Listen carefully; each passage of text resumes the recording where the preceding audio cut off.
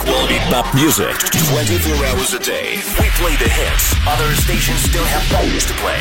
The one and only English-speaking station in Moscow. Capital FM. Capital Sports with Alan Moore. Okay, folks, we are back live and loud in the studio, of course. And I hope you enjoyed that last week with Alexei Serov. I'm going to the back. We know each other kind of because of his. They've exchanged of coffee shops and dry cleaners. Him, Chistica Number Dean and Coffee Moloko. Amazing coffee, amazing. Everything's just natural, tasty, brilliant. Alexei, we met quite a number of times. We have a little chat. And he's just fanatical about football. And of course, we always speak about how to put things to rights. And I mean, that's what we need to do, folks. And that's what we do on this show. And people joke about it, but, and we joke about it, of course, as well. But we do, want to try and make sports better, make football better. We want to sort of say, what can we do to, that people can enjoy, that kids can enjoy, that we can just basically go and have a bit of fun, kicking the ball around or chasing a tennis ball, wherever it may be. Okay, before we go to our foursome, I will give you updates because there's 17 minutes gone, of course. Poland, Italy, it is 0-0. Greece, Moldova, 0-0. Kosovo, Slovenia, 0-0. Oh my God, wait for a goal here. Iceland, Denmark, 0-0. Spain, Portugal, 0-0. Northern Ireland, Austria, 0-0. And a goal! Czech Republic winning 1-0 against Israel in Israel. Scotland 0-0 against Slovakia. Russia 0-0 against Turkey. Oh my goodness. Serbia 0-0 against Hungary. If this was American college football, there'd be points all over the place. Okay, so folks, we're going to go now to our callers and we're going to discuss the situation regarding pay-per-view. Okay, it's kind of, for me, it's a scourge. I don't like having to pay for a separate event. I don't think it's worth it, honestly. I'd rather go to the event or watch on mainstream TV. That's where I grew up, and I just haven't gotten my teeth around it at all, or my head around it, or my brain, whatever it may be. So we're going to go straight away, and we're going to say hello to everybody. Isolde, you're there with us? Good evening. Alex B, you're there with us? Oh, yeah. Andy Mack, you are alive and well? Hanging in the dungeon. Upside down or right side up or upside down or which way? Sideways today. Oh, kinky. Okay. Ooh la la. All right. That's Andrew Flint giggling. Andrew, you're not beside Andy in the dungeon, are you? No. I'm unfortunately not beside him in the dungeon, so no, I can't see. I think Andy can't see as well through the mask. Keeping the Ken Dodd tactics clean. Yeah, exactly. So someone's tickling Andy there. Listen, I'm going to start off right away with Andrew Flint, bringing it back in. Andrew, this nonsense with the English Premier League charging now for matches. Tell us a quick bit about the background and tell us if it's a good or bad thing. Well, in short, the proposal is that all games will now be broadcast live for fans, but they're going to have to pay extra for it. We already know we have Sky Sports News, Sky Sports broadcast a lot, BT Sport broadcast a few games, and the remaining games will be available for a ludicrous price of £15 just for an individual game. Now, the selling point, according to the broadcasters, is that, well, we want to make sure that fans can see their games. And what they're really saying is the clubs are missing out on matchday income, and the poor, impoverished Premier League can't do without the matchday income. I think it is a scandal, and scandal is the weakest word I could use. It's just a scandal of epic proportions that this is even being conceptualised. And especially when you bear in mind that the clubs lower down the system already have platforms for their individual clubs where season ticket holders can redeem the price of their tickets to watch a live stream. But some Premier League clubs are not even refunding season tickets that have been paid for up front. And on top of that, we're now going to have to pay £15 extra. No, it's a bit of a joke. Isolde, straight away to you. Pay-per-view, are you for or against it? So, with my love of boxing, pay-per-view events have actually forced me to become someone who goes to events rather than spending the comparatively minor fee on pay-per-view. That's how angry and disenfranchised I am with the idea. But I think in football, there's a few things that really need to be considered. It's a different model, firstly. And the idea that you're not, with boxing, people give out about the big fights even being pay-per-view, and they're the one-off. So like in UFC, when McGregor fought, it was guaranteed you're getting a pay-per-view event because he's the big draw. The same way in boxing, Canelo, you're going to go, he's the biggest draw in boxing. If he's fighting, you expect it to be pay-per-view. Ironically, next weekend, there's a lightweight world title unification fight on, and it's not pay-per-view in Ireland. But with football, you've already paid your subscription to Sky, you've already paid your subscription to BT, and now they're asking for this additional fee. And the difficulty there is that it's not going to be one big match. It's going to be a series of games. And the reality is, when COVID ends and fans are back in the stadiums, do you think they're suddenly going to go to the broadcasters, okay guys, you know what, that pay-per-view was lovely during the COVID era, but we're actually going to get rid of it now, we don't need that extra revenue. This, once it's introduced, it will not go away. Iseult, I think you've nailed it on the head. It reminds me of a former late great broadcaster in Ireland, Gay Byrne, when we used to, in Ireland, would be able to talk for, Iseult, this is before your time, so don't worry, you used to be able to talk on the landline on your phone at home for hours on end, hours on end, and it would be the same price. They started tricking with it, like locally I should say, and then it was, for 1 hour, and then they made it for 15 minutes, and then it was per minute. And every time, Gay Byrne said, if you allow this to happen, they're not going to go back in it. They are not going to change it. They're not going to make it cheaper. It is going to ruin it. And eventually then they sold off our telecom company to 2 or 3 different times. There's so much corruption involved. But like you said, once it's in, it is not going away. Alex B., I mean, you are someone who loves paying for pay-per-views and watching fights and so on and so forth. What do you think of pay-per-views? Do you think it's something we can do without? Do you think that sports should be on free-to-air TV or on, subscription channels? Yeah, I think it's a lot better for them to have these subscription channels because people don't actually have to spend like hundreds of dollars every time there's like some big event. But obviously at the same time, that's how a lot of these leagues make most of their money. So I don't know if they can figure something out with, like UFC is doing with ESPN Plus. I think that's the best option. How does that work, Alex? Can you just explain to us? Because I'm subscribed to ESPN. How does ESPN Plus work for a subscriber? Well, again, it's very deeply flawed in that it only works within the United States. So I'm not really sure. But.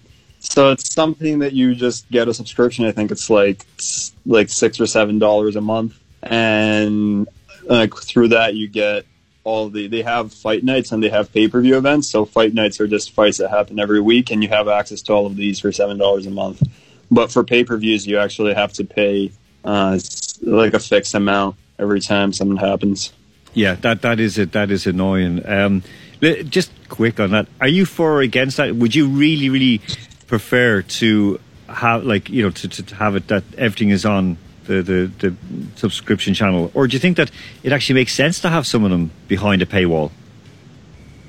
No, actually, I would prefer to be able to just pay like a fixed amount every month to have access to everything. But at the same time, they do have like every once in a while like a big match happens, and that's just I think it does make sense for them to charge the amount that they do charge for like these big fights or big, any tournaments that are pay-per-view. Okay, that again, because I know we've discussed this before on Capital Sports 2.0 during lockdown, and you make a very good point on that. Andy Mack, of course, your show is behind a paywall, but as you told us, it's only 50 rubles a day, which is, I don't know, 50 euro cents, like $1, I don't know, a day. I don't know how you make your money. It must be very high subscriber rate or numbers. But tell us, what's your take on this, Andy? I think football's a different kettle of fish completely, I think, to other sports. But I think one of the big issues that sport is currently not thinking about is who are the next generation of people that are going to be playing and making the money out of these sports. It's kids. I mean, they can't pay for pay-per-view. So just by putting this behind a paywall, you're losing a huge demographic of children that might get into a sport through watching it. And certainly, I mean, my love of football stemmed from watching Roberto Baggio in the early 90s on free TV, which now, I mean, it's, you know, we mentioned that if you don't have the money to pay for Sky, for BT, then it's something else. It's Amazon, it's this and that, just to watch the sort of regular games that we've been accustomed to watching over the years. It's now costing you upwards of $100 each month just to be able to keep in touch with those games. And then at the same time, going along to those games has now become so expensive as well. It's cutting out that love of the next generation of kids that are going to be coming into the sport. Again, I think that's a point that people need to understand and take on board, that if kids can't see, they cannot be. Just put it that way. If they don't have access to watching these things, it doesn't matter if it's sport, culture. If they don't have it there available to say, oh, I want to try that, or I want to do that, it's not going to happen.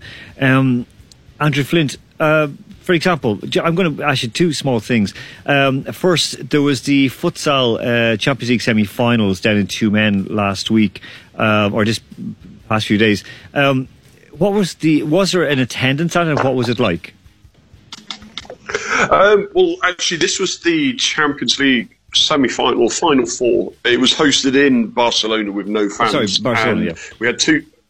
Yeah, we had two Russian clubs, both making their first appearances. The Communist Party's team, they took on the host Barcelona and drew 3-3 after extra time and lost on penalties. And Tumen lost to Murcia in the other semi-final. And the final is being played at the moment, actually. So two Russian clubs in the Final Four is a decent achievement, but unfortunately no honours this year round. Okay, and again, I mean, how was that shown on? Did you see it on TV, or how did you get a chance to see it? Well, it's the broadcasting model that I find most useful is online links, and I go to social media networks to find the links for this. What I did this time round was use the Russian broadcaster Match TV, their app. I paid, I think it's 400 rubles a month, and I have all of their channels, and that gives me access to not the English Premier League anymore, but Serie A, French football, MLS, Russian football, highlight shows, the lot, and including even relatively obscure events like this for £4 a month, £5 a month at most. So I watched it on my phone, could have watched it on my TV, on a smart TV, the lot. Very convenient and very, very affordable. Okay, a quick continuation on that. What is your solution for, kind of fair play in terms of sports coverage? Well, I think we've got to start with getting rid of this individual match pay-per-view system, because like Esau has mentioned, and Andy Mack as well, it's a completely different kettle of fish. So first things first, I understand this system is under review at the end of this month, so they've got to scrap that to start with. But I do think online broadcasting is the way forward, because then you can allow people, in theory, to choose exactly how much they want to pay. So if you only want one or two games, only pay for a few. And an online broadcaster, I think, is the fairest way forward, because it makes it very, very manageable. Okay, Esau, to you on that, what is your solution for the kind of the calamity that could be coming down the line, as Andy Mack spoke about? I really liked what Andy was saying there about the online consumption-based option, where you're picking what you want to watch. And I think the more platforms that are available, you're kind of, as people stand, they're already subscribing to multiple platforms to get different things. And like, I know myself, I have to have BT, I have to have Sky to watch just the sports I watch. I also last night found myself using Air, which is an Irish broadcaster. I was having to cast one of the rugby matches from my phone, and I was going, I'm already paying a huge amount on subscriptions and I still can't get this one match, which out of a series of how many happens to be on another option. And I suppose for people in the current climate, they're already feeling that they're spending a lot of money on various things at home, various subscriptions, and then to see this happen, I think will, as has already been said by both Andys, essentially, it's going to drive fans from the game. And I think the only people who come out of this looking well at the moment were Leicester, who seemed to be vocal in their opposition to the idea. Yeah, the only of all the things we can knock Leicester with, I mean, they were the one who actually stood up against the rest, because it is driven by the English Premier League, or the English Premier greed. Alex B, of course, I was going to mention this very, very quickly, because we're not going to discuss it right now. We're going to wait until next week, because of course it is now going into Game 6. LA leading 3-2 against Miami Heat in the NBA playoffs. How are you watching the NBA playoffs? Is it on free-to-air TV? Yeah. You can just watch it on TV anywhere, really. It's going on like many channels. But yeah, no, it's been a crazy series so far. LeBron, like the Lakers almost won the last game, but on the last 5 seconds, I mean, it was just the worst play I've probably seen in the past 2 years. When with Danny Green and Marcus Morris. And if you just have the time to watch this, please check this out, because it was painful to watch. Okay, we're going to try. And Andy Mack, finally to you, what is the solution to this? Is it all going online, or should people just get off their backsides and go to the stadium? I think that is the solution, is to get off your backside and go to the stadium, but obviously that's almost as expensive as any subscription these days. I think it's too deep already in terms of the pay-per-view. I think what could be done at the moment is, rather than that £15 or whatever it is, going directly to a multi-millionaire club that's claiming it doesn't have money but is still buying players for 60-80 million at 2 or 3 a month.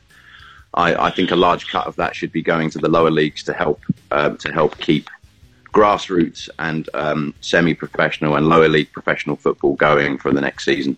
Okay, folks, thank you very, very much for that. Of course, the guys will all be back for our big, fat, filthy quiz in after this segment, of course, because we're going to go out right now to Smash Mouth and Can't Get Enough of Your Baby. We're going to come back with Ken Matheson and speak about the Dr. Freeman trial and British cycling, and issues about, well, what happens when you really, really want to win gold medals, and doesn't matter who you step on and whose lives you destroy and whose health you destroy, even at that.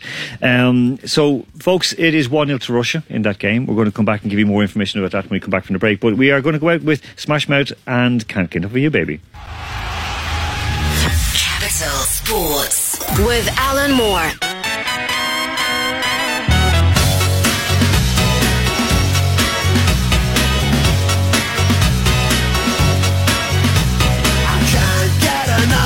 Baby, I can't get enough of you, baby. Yes, it's true. Baby, yes, it's true. Whenever we kiss, I get a feeling like this. I get a wishing that there were two of you. My heart cries out, oh, baby, it feels so nice. I want your arms to wrap around me twice.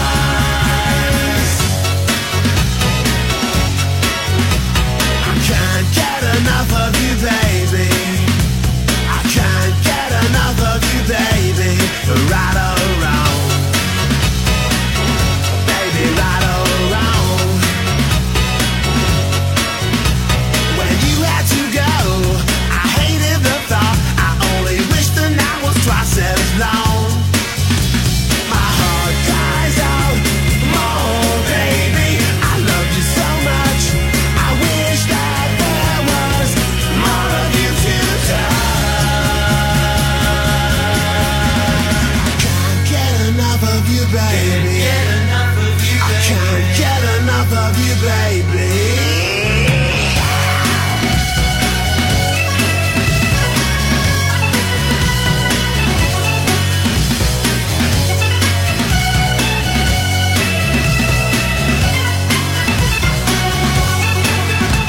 Whenever we kiss, I get a feeling like this. I get a wishing that there were two of you.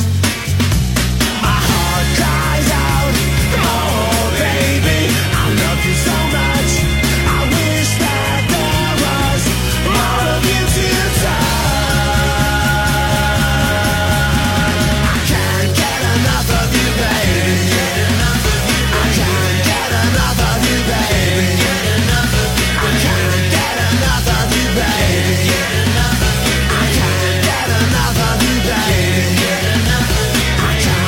had enough of you, baby. Turn it up. The one and only English-speaking station in Moscow. Capital FM. Capital Sports with Alan Moore. Okay, folks, we are back. I hope you enjoyed that one. We're going to speak with Ken Matheson fairly shortly.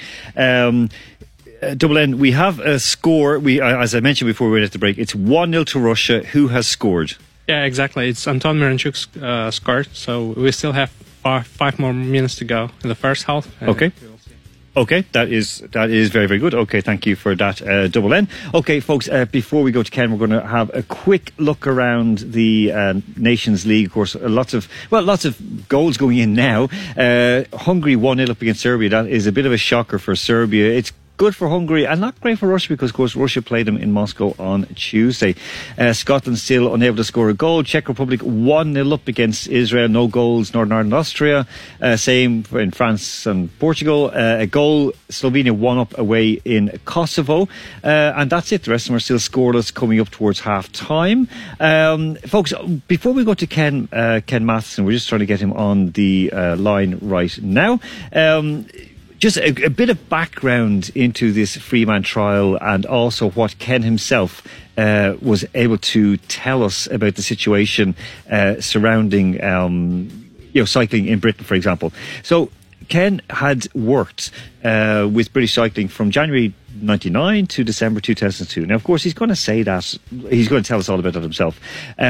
He noticed a lot of intimidating and threatening behaviour and a lot of things that just were not conducive to actually health in any way, shape or form. And, it's kind of something that when you look at sports, top level sport, it shouldn't be like that. It should be, competitive, cutthroat, but there at least should be a bit of decency in it. He, of course, was managing, he was coaching the Team GB men's roads team, also managing them, the road programme. He was looking after the women's endurance programme and the Paralympic team. Now, when he was pushed out of British Cycling, he was offered terms. He eventually took them. In many ways, he shouldn't have. But then again, in that situation, you kind of do it anyway, just to sort of get a bit of peace of mind.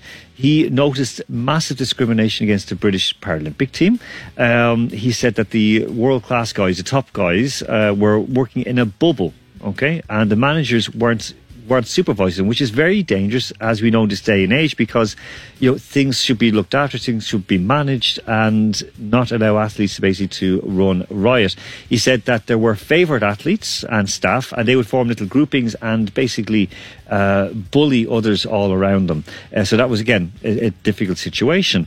And when he was kind of pushed into the role of team manager of the Paralympic team, it wasn't what he wanted, it wasn't what he needed, because he was doing a great job as it was with the road programme, but they basically said, he's a bit too Mr. Clean, a bit too Mr. Nice, and basically was shoved aside. But, we're going to go through that with him. We're still trying to get him on the line, but we will. Before we do, we'll have a little bit of a look at the North American sports scene, because, of course, we mentioned the NBA, of course, 2:30 tomorrow morning, game number 6. So either the Heat draw level at 3-3, or they go out and lose 4-2, and the Lakers they win a record title. I think it's record 13th or 17th. We'll have a double check on that. Double M will have a look at that for us. Is it 13th or 17th title? NFL games, of course, going on tonight. Most of them well into the second half. In the fourth quarter, the Panthers are at the Falcons in Atlanta. Two pretty bad teams, but the Falcons are 13-20 down against the Panthers. It is all level, 24-24 between the Raiders and the Chiefs. And the Cardinals 24-10 up against the Jets. Jets are just awful. And the Washington football team are losing at home, 23-10. So Alexander Zotov is watching this. Alexander, if you're listening to this, you say sorry, okay? I love the Reds. Well, not Redskins, the Washington football team. I hope that they can actually do something, because you and your dad both deserve it. Okay, so finally, folks, we have on the line with us, because a little bit of mix-up on my side, as in I get the wrong instructions, but I am delighted to have on with us Ken Matheson, all the way from Stoke in England. Ken, thank you so much for taking the time this evening. It's my fault that you were expecting us to chat tomorrow, but it's Sunday instead. How are you doing? I'm fine, thanks. And I'm here now.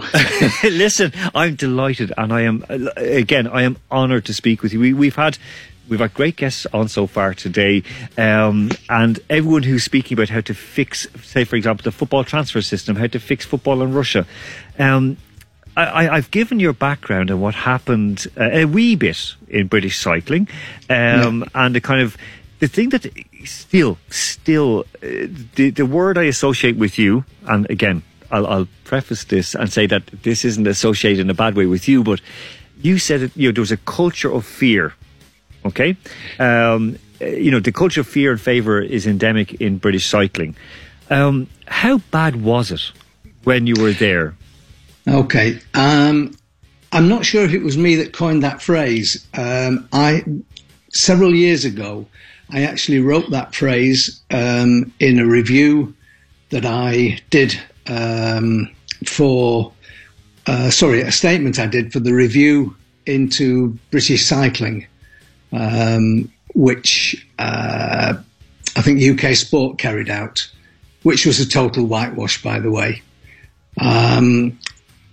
Going back to your question, I think what I'd like to say at the outset is that we can all be wise in hindsight.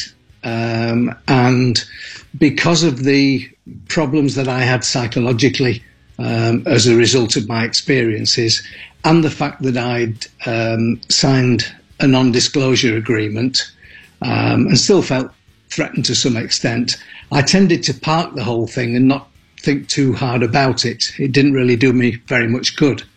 But something sparked me to think about it again. And as I say, it's easier to be wise in hindsight, and I learnt an awful lot as a result of sticking my head above the parapet. To answer your question specifically, what I started to notice when things changed at British Cycling, which was actually quite early on in the programme, is that people disappeared for no apparent reason.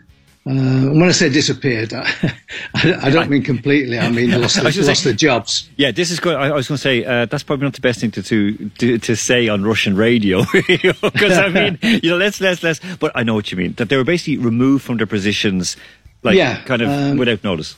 Yeah, and I'm an older bloke, and I try to help people as you would help any colleague.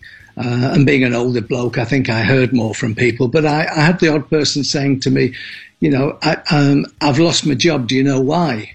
And I would say, well, what were you told? Well, I was just told to resign. Well, you can't just be told to resign. What reasons were given? I was told that I couldn't divulge the reasons. Initially, you tend to think, well, they must have done something wrong, otherwise that kind of thing wouldn't happen. But it did, and increasingly. And I actually left under a compromise agreement. My mental health was suffering, and the HR department decided that a compromise agreement was the way out. I hadn't resigned. There was no reason to fire me. The solicitor advised that I should have gone to tribunal, because he had several other cases. But that all sorts of strange things were happening to people, and I was quite confused by it. I thought at first it was just simply that this particular person was trying to clear a path to the top for himself, and that he was simply clearing away people that perhaps stood in his way. But some of them clearly didn't stand in his way, and that didn't entirely make sense to me. It's only much later that I realised, when I looked at the way things had gone, who'd disappeared, who'd been employed, which were basically this person's mates, who all, owed each other something. And I suppose basically it was a takeover.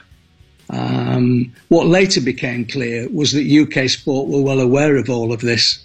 And I suppose to take it to its ultimate conclusion, I took part in all sorts of reviews, provided statements to solicitors for various cases and so on. And ultimately there was this DCMS review, the Department of Culture, Media and Sport, sorry, yes. There were 2 reviews, and part of it was doping. And I and several other people provided statements to the committee, and we were told that the statements would be published in the report, which pleased me no end. That some of the truth would start to come out. But in what's called Maxwellisation, those statements had to be issued to the accused party for comment. And did we agree? Yes, we agreed. They were still going to be published. And at the 11th hour, I got an email from the chairman of that committee, Damien Collins, that they weren't going to publish. And I was furious because already this person was briefing the press against me and others. Eventually, I went down to see Damien Collins in Westminster. Had a long conversation with him, told him what I thought about everything. And his closing comment was, well, I don't suppose anybody cares as long as we're still winning medals. And that was the end of the journey for me. Listen, Ken, this is... okay, you grew up, you worked in cycling, you loved cycling, you worked at the highest level of cycling. Did you lose your love for the sport? Well, I lost my love for the competitive side of the sport. The sport is such that you can do it on all sorts of levels: recreation, companionship, fitness, commuting and that sort of thing. So I never stopped riding a bike. It's a sport I've always loved. I'm back with the competitive side of it now in the sense that I'm a fan, but I can see through it much better than I ever could in the past. Again, it's like you say, hindsight is 20/20, because I mean, it is. Again, I grew up as you. Well, you're a wee bit older than me, but you'd remember, of course, when for Ireland, when we had the great, kind of cyclists coming through, like, I mean, Kelly, Roach, Kimmage early. We had guys that we were genuinely in love with, that we were proud of. Yes. And then as time went past, and of course, Paul Kimmage told his tales of the peloton, we're kind of going, oh my God, like, you start to go. I mean, this year I watched the Tour de France and I enjoyed it, but at the same time, as with you, my eyes were open and I enjoyed it for what it was, and actually enjoyed more the scenery than anything else. But France is always beautiful. Ken, what's happening now with Richard Freeman? Is this another kind of person being hung out to dry, being kind of pushed into a difficult situation? Or what's your take on it? Because he destroyed all these things of test to gel. He ordered things he can't remember. He destroyed his laptop with a screwdriver, because he was afraid that young teenage Indian hackers would get into his information. What's going on? What's going on? Just make sense, because I'm really lost with it this past week. Well, nobody can make any sense of it except the perpetrators. It makes absolutely no sense, because here you've got a guy who is supposedly defending himself against the claim by the GMC that he'd ordered prohibited substances for athletes with no medical need, and so he's about to lose his license. You've got probably the foremost attorney defending the medical profession in Mary O'Rourke, and the guy gets on the stand and actually more or less says, yes, I'm a bad doctor. It doesn't it doesn't really make any sense. The only two definites in this seem to be that Freeman's credibility is being destroyed, as has been Shane Sutton's. Those are the only two definites in it. And I'm not quite sure what the outcome's going to be, you know, whether Mary O'Rourke wants to show that the tester gel was for Sutton and Sutton's simply a liar, in which case I think Freeman would have done a much better job of defending himself, but he doesn't seem to be defending himself at all, quite the opposite. Yeah, it just seems like he's I don't know, making himself out to be a complete fool. But then again, I don't know. You know, we had the same, of course, with I always termed the forgetful Dr. Rob Chakravarty, who, of course, only recently was removed as doctor for the English football team, who, of course, had worked previous with Sam Allardyce in Bolton. He'd worked with the British Athletics team, and he couldn't remember giving high doses of it was prohibited to give high doses of a substance, a performance-enhancing drug, to Mo Farah. I mean, that's not. Well, you don't believe it, do you? You simply don't believe it. I mean, and conveniently didn't keep any records. I mean, Ken, it's just it's baffling. Ken, look, we're going to have to go away in a moment, but I want to ask you before. I want to get you back on again, because it's an absolute honour to have you on the show with us, and I want to just ask: is it worth it chasing all those medals and putting people's physical and mental health at risk? No. I don't know how much time I've got, but what I would like to say is that this is a sport and a coaching profession that I sort of devoted, I was going to say my lifetime to. I've certainly devoted my lifetime to the sport. As a coach, I was a coach for over 30 years. I was probably naive, but I believe that when I joined British Cycling as I was initially the road coach, but my role changed quite a bit. I was the performance director's right-hand man, effectively. I joined believing that this was basically an amateur part of the sport. We were going to be shielded from what went on in the professional world, which I was fully aware of, but never part of. And this was something different. You know, I'm old enough to think of the Olympic Games still as being what the amateurs aspired to, not the professionals. But of course, it's an open sport, and I think that's what's led to a lot of our problems. That's another story altogether. But I believed that we would simply do a lot better. And initially, we did do better in what I believe was a clean environment. When I saw the number of medals being won, I thought, you can't do this. You can't win such vast numbers of medals and be doing it in an honest way. So I was immediately suspicious by that, but I had no evidence. What I would say is that the damage to individuals has been horrendous, and the stories are rarely written because there's too much going on about the reflected glory from gold medals. But there's been a lot of personal damage done as a result of this. Worse than that, I would say that the sports have been damaged. Yeah. The money has gone to the top. It's not gone to grassroots. Grassroots is withering. Who's going to be inspired to participate in some of these sports when they read such horror stories about, the bullying in gymnastics and rowing and so on and so forth.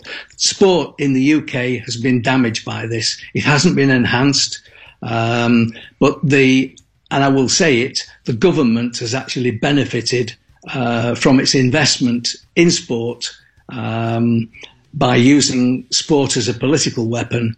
And we've been proud of all the medals, and that's great. But it's worn out now. The time's passed, and we need to do something about it. Listen, on that note, thank you so much, Ken, for your time. Look, I'm going to get you back on again. If this time I'll send you the right time and the right day, okay. Especially.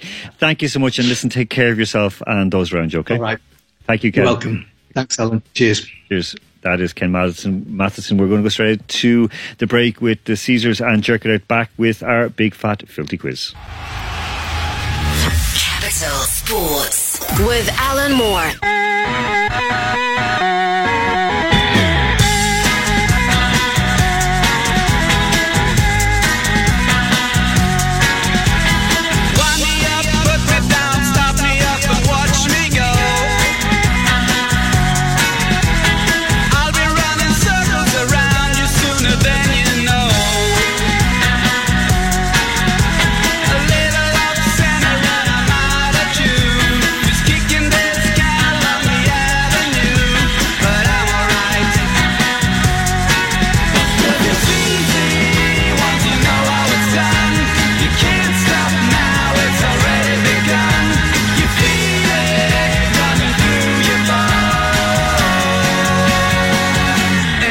Get out.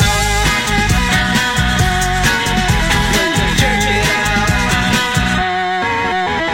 Shut up, hush your mouth. Can't you hear you talk too loud? No, I can't hear nothing 'cause I got my head up in the clouds. I'm fired up anything that I can chew.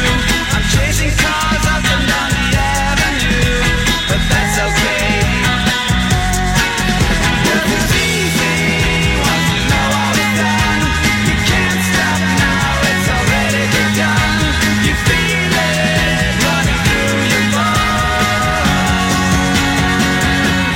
Jerk it out.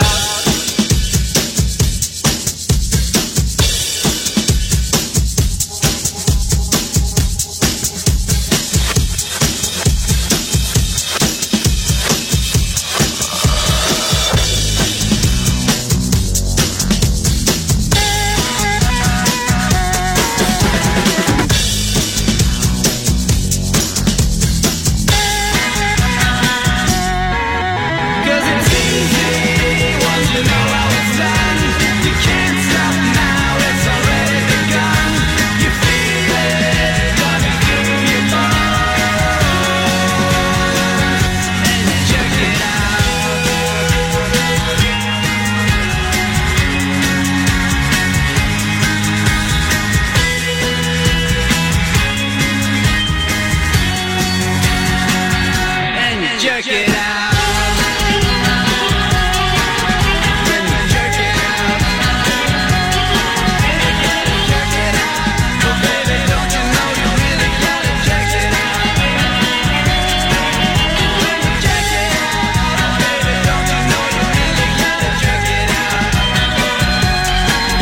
When you jerk it out. Oh baby, don't you know you really gotta jerk it out.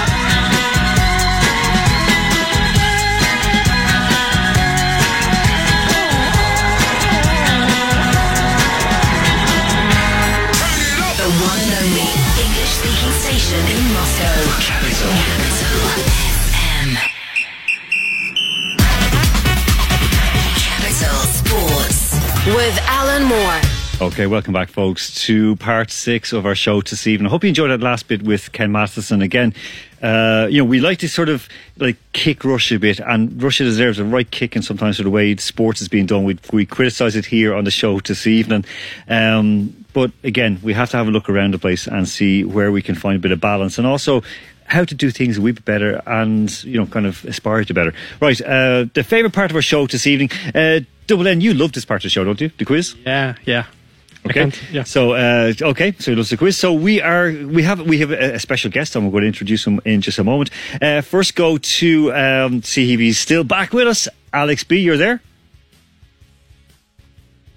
Alex B, are you there? Yeah, I can hear you. Alex B. Double N is here with us. He's going number 2 in the quiz this evening. Peter P, you're there.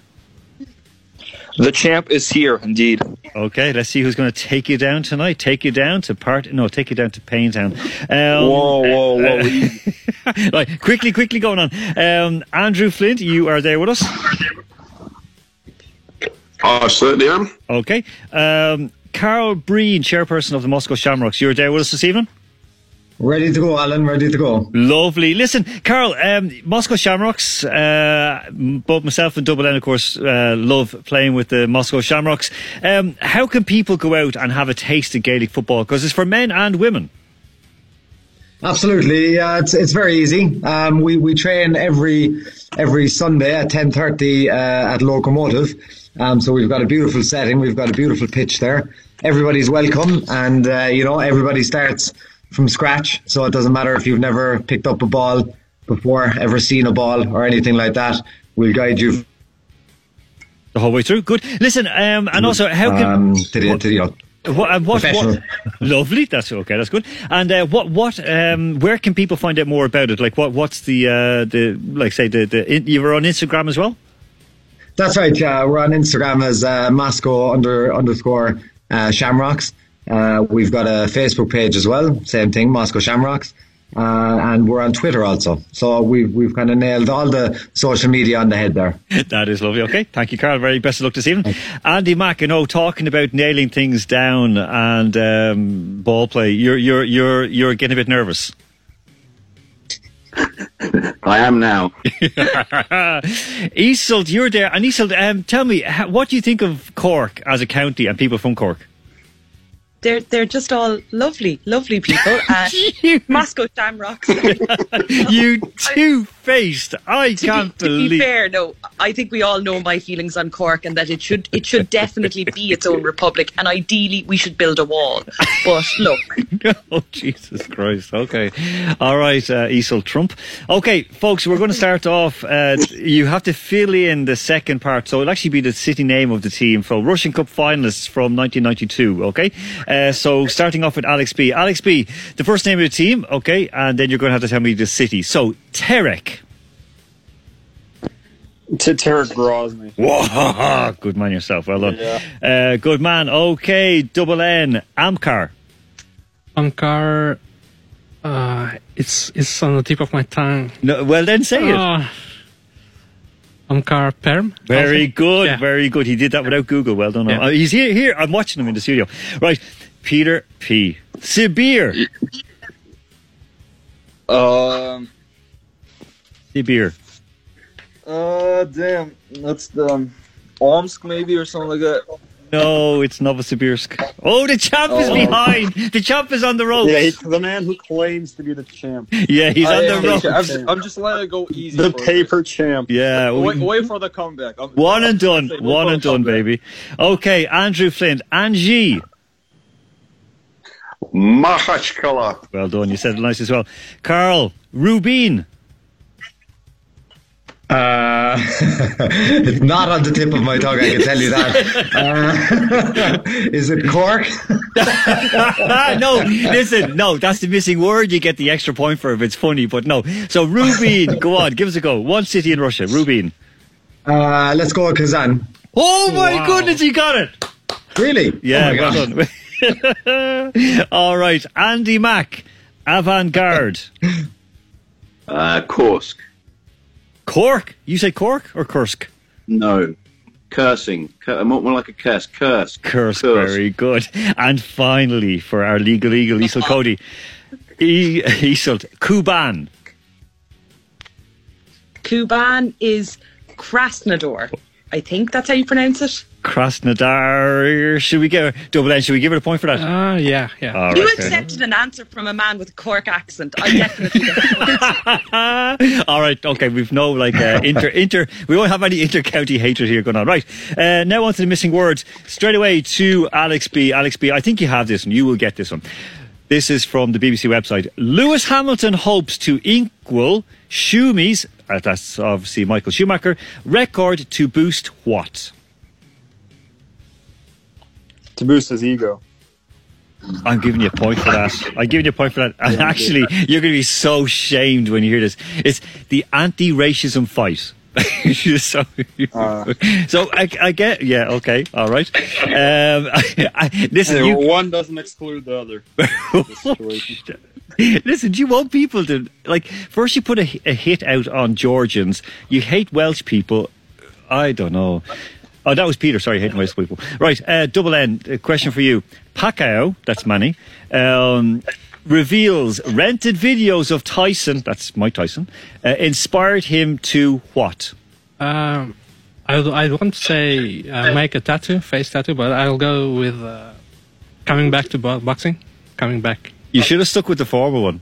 The first one All is right. better. All right, I'll give you a point for it. It's actually to become a boxing great. Okay, become a boxing great. Right, Peter P, this is an English soccer one for you. I know you love English soccer, English Premier League.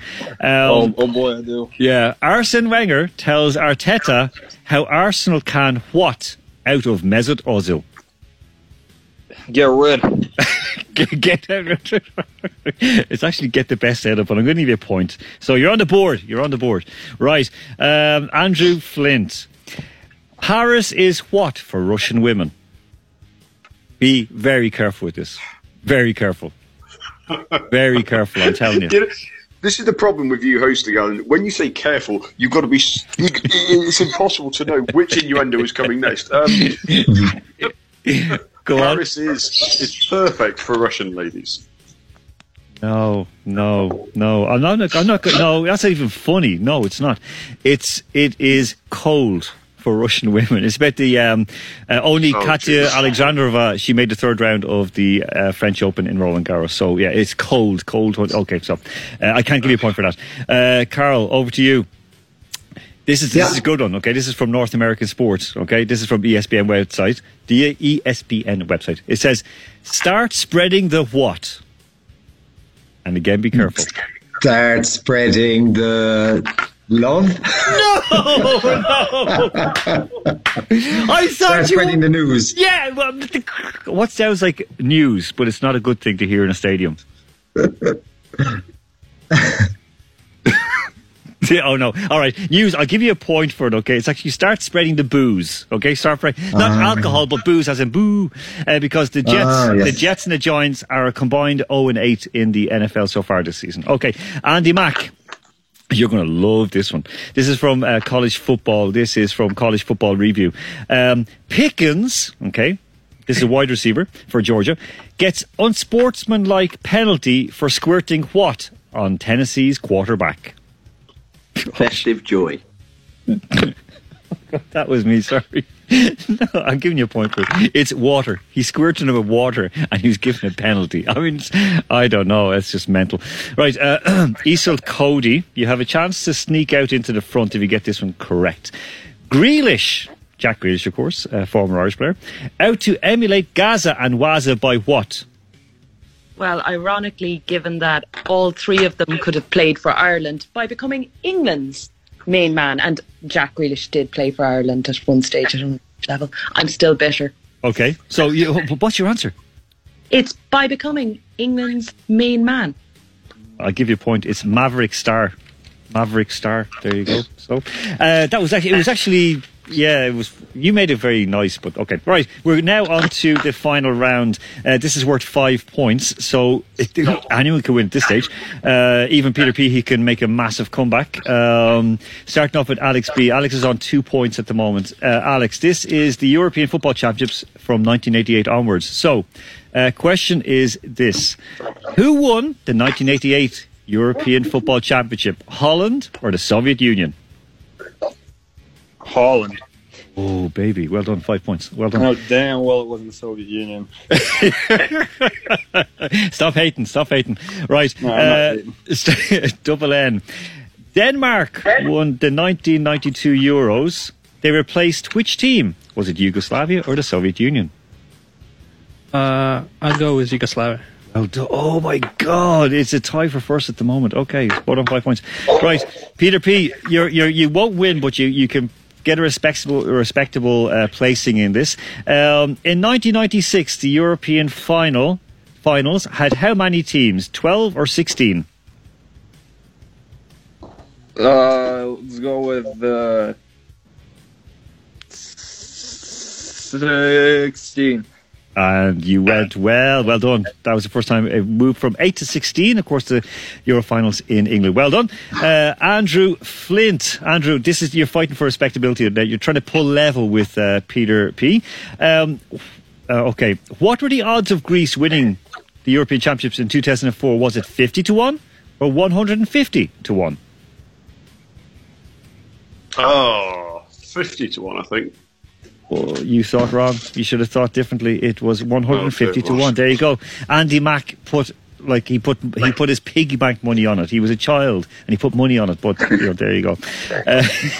All right, Carl. I had my communion money on it. There you go. I still thought you had your communion money, since you're Scottish. No? Okay, sorry. Cheeky. All right. Carl, you have a chance to pull into the lead of this one as well. Nice handy one for you. Poland and which other country hosted the 2012 Europeans? Was it the Czech Republic or Ukraine? Czech Republic? Or Ukraine? Yeah, I'm going to say Czech Republic. You should have said Ukraine. I was trying to give you a was chance. Was that a big hint? Was it by any It chance? was. I was trying to help our newbie out. Okay, Andy Mack, you're still in there with a shout. Okay, here we go. The 2012 Euros were the second co-hosted finals. True or false? Belgium, Netherlands, Austria. False. Well done. Good man yourself. Yes, of course. It was false. You got it right. Okay, Isolt, you can still pull level in this. Who scored the winner in the 2016 final? Oh, God. Okay, the final. Is it Eder or Nani? I should have I'm said. going to go with Eder. Well done. No, I'm not. Oh, am I? No, I'm going to stick. Oh God, this is thank God you did. It was Eder, correct? The locomotive player. Well done. Well, listen, I think it's a tie between 5 of yous. Okay, 5 of yous are on 7. No, sorry, Peter P and Peter P is on. Oh, here we go. Alex B is on 7. Double N is on 7. Andy Mack is on 7. Isolt is on 7. Peter P is on 6. Andrew's on 1. Carl's on 2. I'm going to declare Double N the winner because he's here in the studio. Yes. Okay, so I'm sorry. I'm just going to give him the win. Folks, thank you very, very much. Take care of yourselves. And, of course, we'll have the quiz back next week. All enjoy it? Yep. Yes. Thanks, Alan. Yeah. Oh, God. Okay. I feel like I've been snubbed. Listen, we'll be back with you guys next week. Okay, folks.